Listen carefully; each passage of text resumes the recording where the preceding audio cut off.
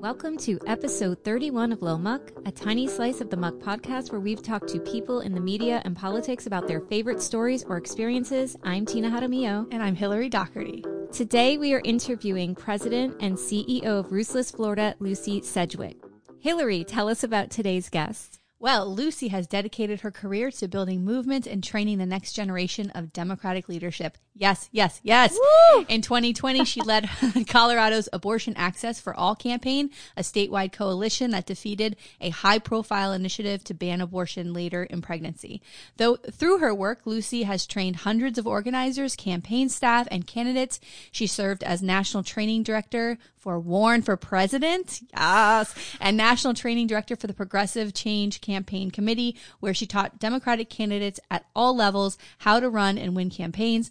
Lucy is based in St. Petersburg, Florida, one of my favorite cities of all time. Welcome, Lucy.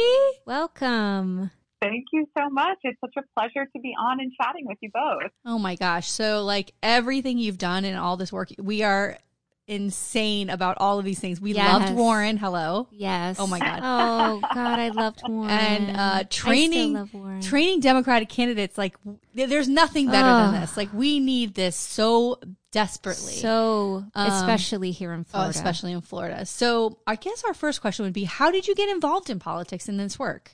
Oh boy, there are so many different stories I could tell. I think life is just a series of moments leading us to where we are. But I was thinking about this, and I think at the end of the day, one moment that kind of really crystallized my choice to work both in politics and specifically around mobilizing people power actually happened when I was in college. I was at Brown University. I was studying environmental science, and I thought that what the world needed was more technological solutions and to climate change. I was particularly interested in agriculture, and being on a campus that was known for its activism and its organizing. Many of our graduates at Brown have gone on to work in politics. Cecile Richards, former president of Planned Parenthood, being a great example of this. So one day I got the idea in my head that if I'm so concerned about agricultural systems and where our food comes from, shouldn't my university, an Ivy League university that's known for being environmentally conscious, have more sustainable and local food options for our students on campus? So I set up a meeting with Dining Services, the head of Dining Services, and I went in and I basically presented a paper that I had written in one of my classes outlining the research around sustainable and local food sources and how beneficial they can be not only for the environment, but also for lifestyles, for their health. And I basically got a thanks, but no thanks. We're doing what we're doing. We have our systems in place. And, at the time I thought, well, I'll just be honest, I thought, well, this sucks. Yeah. I spent all of this time pulling together this research.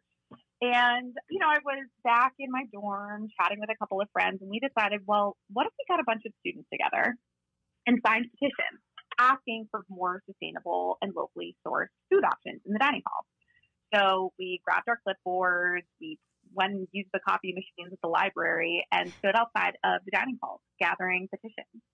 And I set up a follow-up meeting with Dining Services. This time I was much more nervous because I now knew what a no felt like. Mm-hmm. Yeah. And I walked into the meeting. I had a big binder with me full of all of the petitions, and I plopped it down on the table, kind of with a big bang right between us. And their eyes kind of widened. And I said, these are petitions signed by thousands of students. Last time I was asking, this time I'm telling you, we need more sustainable and local food options. And we walked out of that meeting with a $1 million commitment to transitioning Brown University's food over to more sustainable options. Wow. And that was just a light bulb moment for me, realizing that people power wasn't just something other students talked about. It was something that decision makers listened to. And I realized that if you can just get enough people on the same page advocating for what they want to see in the world, people in power have to listen. And I really think at the end of the day, that's what led me to Ruthless, because when I see what's happening here in Florida, we have a lot of decision makers who aren't listening to their constituents. And we need to elect people who are ready and willing to listen to what the people they've been elected to serve have to say and to represent their best interests. So kind of a long story, but that's a little snapshot of kind of how I came to be where I am. Yeah, I love that story. Great story. And it's so powerful that you were able to make this change and see the change happen. Yeah. So you did, you spent some time in Colorado working on reproductive rights and abortion access. And, you know, here in Florida, we know that they keep chipping away at the reproductive rights here. How can we combat similar laws sweeping across America or here in Florida? And do you think that Roe v. Wade is truly in jeopardy? Oh, gosh. I wish that the framework you said here, the idea that we're just chipping away at it here in Florida was true. The reality is we don't really have reproductive rights and abortion rights here in Florida. You know, since 2011, anti-abortion politicians have passed more than, it's something like 480 medically unnecessary and frankly just politically motivated state restrictions that have created really a web of barriers that push safe and affordable abortion care out of reach for many. And I think between the three of us on this call, we can probably all agree that reproductive health care decisions should be made by a woman and their family in consultation with their doctor. Absolutely. Without this political interference. But all of these abortion bans, they are political attacks. These are not about healthcare or medicine. And politicians have consistently pushed abortion care out of reach, especially for those struggling financially, for young people, for LGBTQ people, Black, Indigenous, people of color. And you know, at the end of the day, when someone decides to have an abortion, they should have support and respect. Their experience should be without shame or pressure. And we are so far from that here in Florida right now. We have backslid just about as far as you can. So, yeah, I wake up every day and while I'm glad Roe v. Wade still stands, the reality is our state restrictions have made it all but an ideal. And it's not only to abortion access, but it's also taking away access for regular healthcare for women. And I was speaking to a friend today, and she was saying how she wanted to maybe switch back and go to a Planned Parenthood. She doesn't have insurance, and the one that she used to go to doesn't exist there. So she would have to drive very, very far just to even have access to a local Planned Parenthood. Like, it's not here anymore. Right. And it was the one like in our local area that was here forever. Yeah. You know, and that's a shame as well, because it's taking away all sorts of health care, not just abortion care. That's exactly right. I mean, it's this one issue, one part of a person's health that's being impacted and all of the other pieces that come with it. And it's not accidental that these clinics that provide so many different services are essentially being pushed out of business. And they're being pushed out of business by a Republican-controlled legislature and a Republican-controlled governor's office. That's just the truth. Oh, it's so incredibly frustrating. It's so frustrating. I mean, we talked about this all the time, but like Nikki Fried was giving, we saw her speak a few weeks ago, and she talked about how Florida's progressive. You know, Floridians vote for, 15 minimum wage, legalizing marijuana, the Amendment 4 for restoring the voting rights for returning citizens, and then they go and vote for Republicans, like the same ballot. They're all they vote for all of these progressive amendments, and then at the top of the ballot they're voting for Republicans. Like those are the same people who are going to slash those amendments when they get up there. It's like voters don't. I always get frustrated with voters. I just don't understand. Like, what are you doing? What are you doing? It's insane. It doesn't make any sense. But, okay, so let's talk about organizing. So what's the most challenging part about running a campaign? I can't even imagine the moving parts of this. So what do you think is the most challenging part for you when you're organizing a group of people? Yeah, of course. I think that there are so many challenges. It's hard to pick one. But, when I think about the challenges that our candidates face here in Florida running for office, I think one of the biggest challenges is just how much and how many financial resources you need to raise to run for office in this state. This is a really expensive state to run for office in. You have to spend a lot of time on the phone talking to donors, convincing them that you're the right person for the job. And I'm not just talking about the top of the ticket races. I think that's something that gets a lot of attention in the press, just how much we spend on the governor's race or how much we spend on the presidential race here. But our state legislative seats, for example, our state Senate seats, they are multi-million dollar affairs in many cases. They are more expensive in a lot of cases than congressional races in other parts of the country by a landslide. This creates a real barrier of entry for the people who are actually best positioned to serve their communities. And so when you're running for office, you have to be ready to spend a lot of time asking for money every single day, day in, day out, because that's what it takes to get your message out to your constituents, to Floridians, to actually get them to vote for you. And I actually love what you said about, gosh, when it comes to the issues, we're a progressive state, and yet when it comes to the candidates we vote for, there's a gap here. There's a disconnect. And I think at the end of the day, it's up to candidates to tell a more compelling message, to talk about the issues and lead with that. Unfortunately, Democrats, we tend to be a little bit wonky. I have obviously worked for one of the wonkiest out there, Senator Elizabeth Warren. It is just remarkable to see how far she's come from her first races in terms of being able to talk about issues that she probably knows more than anybody else out there about financial regulations, and talk about a phrase that puts people to sleep, but to be able to actually talk about these issues in a way that resonates with people, to talk about how it feels to have bills piling up that you don't know how to pay for while you're watching multi-billion-dollar organizations get bailed out. It's those kinds of stories that our candidates need to be able to tell so that voters can connect with it. Yeah. Right. And if they didn't have to spend all of their time on the phone trying to raise money, they could spend more time trying to connect with candidates in a different way. And I've just found that a lot of Democratic candidates, at least the ones that I've seen, for the most part, want to just attack the other side, right? Like for years, at least for the last 2 years, not this last session, actually, when they came back, because they had so many other things to talk about, but they would come back and be like, oh, DeSantis is awful, or, oh, Trump is so bad. And, oh, we're fighting. No, wait a minute. But what about these issues that we want to see passed? Like, can we focus on some policy? And they just wanted to attack the other side. And it doesn't help anything. It doesn't move anything forward. And it certainly doesn't make me want to go out and vote.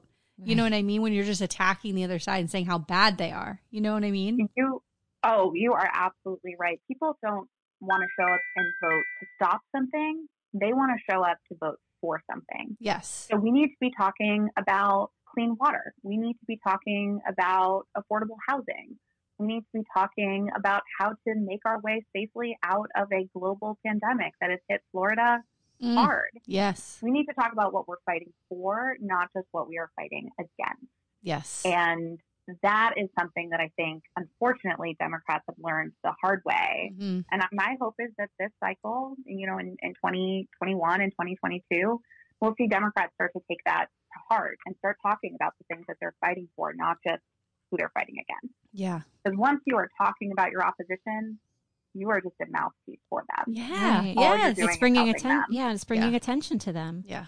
Oh, so can you tell us about Ruthless Florida and why it's so important to elect progressive women into these seats? I would be happy to. So, Ruthless, we are the only organization in the state that is dedicated to electing Democratic pro-choice women here in Florida. We inspire women to run. We hone their skills to win, because at the end of the day, we know that when a woman is truly connected to her community and prepared, she really is the best champion. She is the change that we're talking about. She is the person who will be actually fighting for things instead of fighting against. And that's really, at the end of the day, what we're trying to accomplish. It's remarkable to see since 2016 just how much has happened in terms of women running for office. And more women are standing up and saying, yes, I want to run. I'm thinking about it. We have record numbers of women reaching out to us every day. In fact, it's almost more than my team can handle. Wow. As we have women pick up the phone and call us and email us, and it hasn't gone down, and that's very exciting. But the reality is we have a long way to go. Florida has never elected a woman governor. Only 34% of our state legislature is female, and only 19% of that is actually Democratic women. And it's not just about equal representation for equal representation. Research actually shows what the three of us probably already know, which is that women govern differently than men. They are more collaborative and bipartisan. They are faster problem solvers.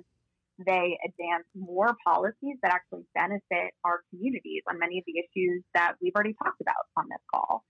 And I will tell you, just kind of anecdotally, when I sit down to talk to one of the women that we've elected, especially in the state legislature, the first thing they want to tell me is, I got 6 bills passed. Here's what the 6 bills were. Or here's a bill I just introduced that I'm really excited to push forward. These women are doers. And the main reason that women are so underrepresented is that they don't run in the first place.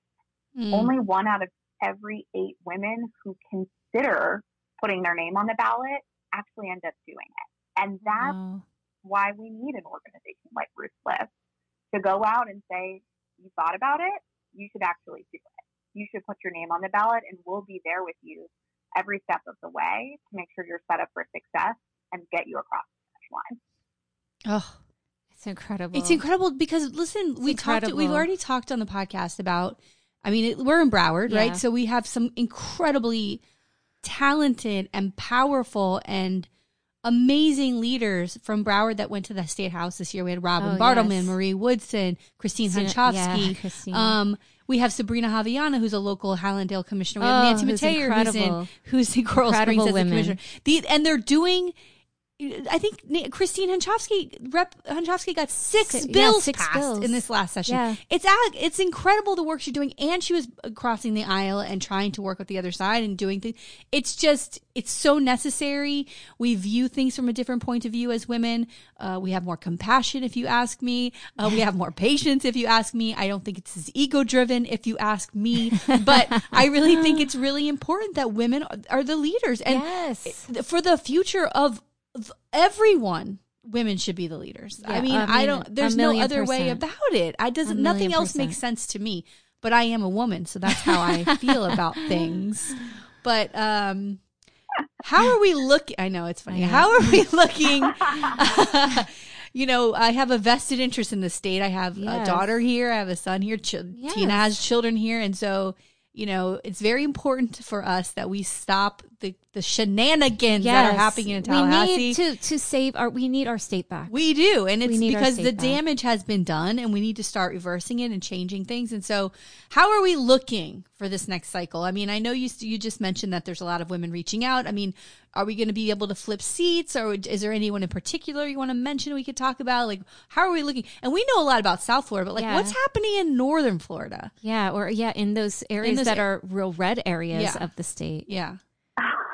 Lots of questions. These are exactly the questions that keep me up. I'm sorry. Get me up early in the morning and to do my work. I know, I'm sorry. Here's the good news and the bad news. I'll start with the good news first. We, as I mentioned, are seeing record numbers of women not only interested in running for office, but actually taking the steps to do it. And in fact, this year we will have more women running for office, and next year we will endorse more women than we have ever endorsed at Ruthless. We are looking at about 30 women this year alone in what many people call a quote unquote off cycle, which as an aside, I hate that term because there is no such thing as an off year, especially when you look at down ballot races. You have to always be building. And I think next year we'll be supporting over 100 women running for office. Wow, that's amazing. And so that's the good news. And I think that the vast majority of these women will win their races.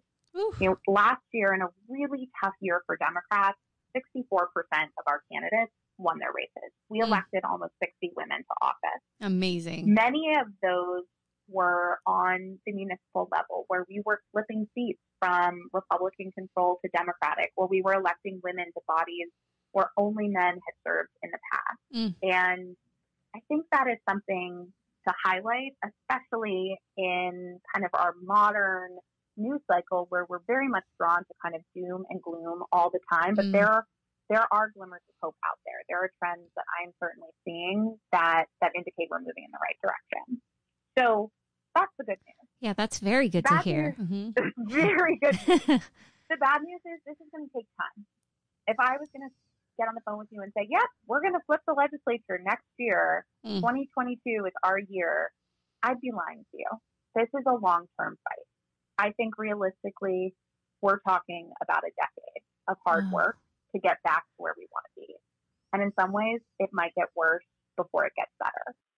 But you have to remember that the Republicans have spent decades building a bench of candidates. Marco Rubio has had a job within the Republican Party in one way or another since he was 21 years old and took his first internship out of college. Yep. And we as Democrats, we haven't done as good a job building that bench. It's and true. That's part of why I took this job and moved to Florida to be here, because I know it's a long-term fight and I know that we can do it, but we're all going to have to roll up our sleeves and do our part. We're going to have to donate. We're going to have to knock doors. We're going to have to make calls. And we're going to have to do it not just for the top of the ticket, but all the way down the ballot for the local woman who is running for your city council or your school board, because that is the woman who's going to run for governor in 10 years. And she's also your line of defense while we see the state legislature continue to, as you put it, pull shenanigans for the next couple of cycles. We need that secondary line of defense of local control. And that's one thing that Florida does have going for it. We actually have more control on the local level in terms of local governance than many other places in the country.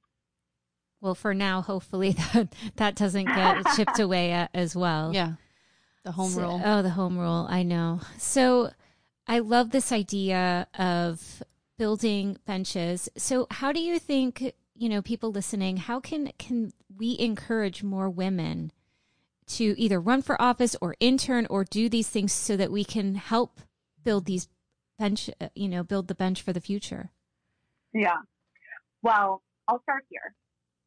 One fact that I've heard many times, and who knows where it came from, but in my mind, it's a fact. Women need to be asked 7 times to run for office. So for all those listeners out there, I hope you consider this one of your 7 asks. If you are thinking about it, you should run for office.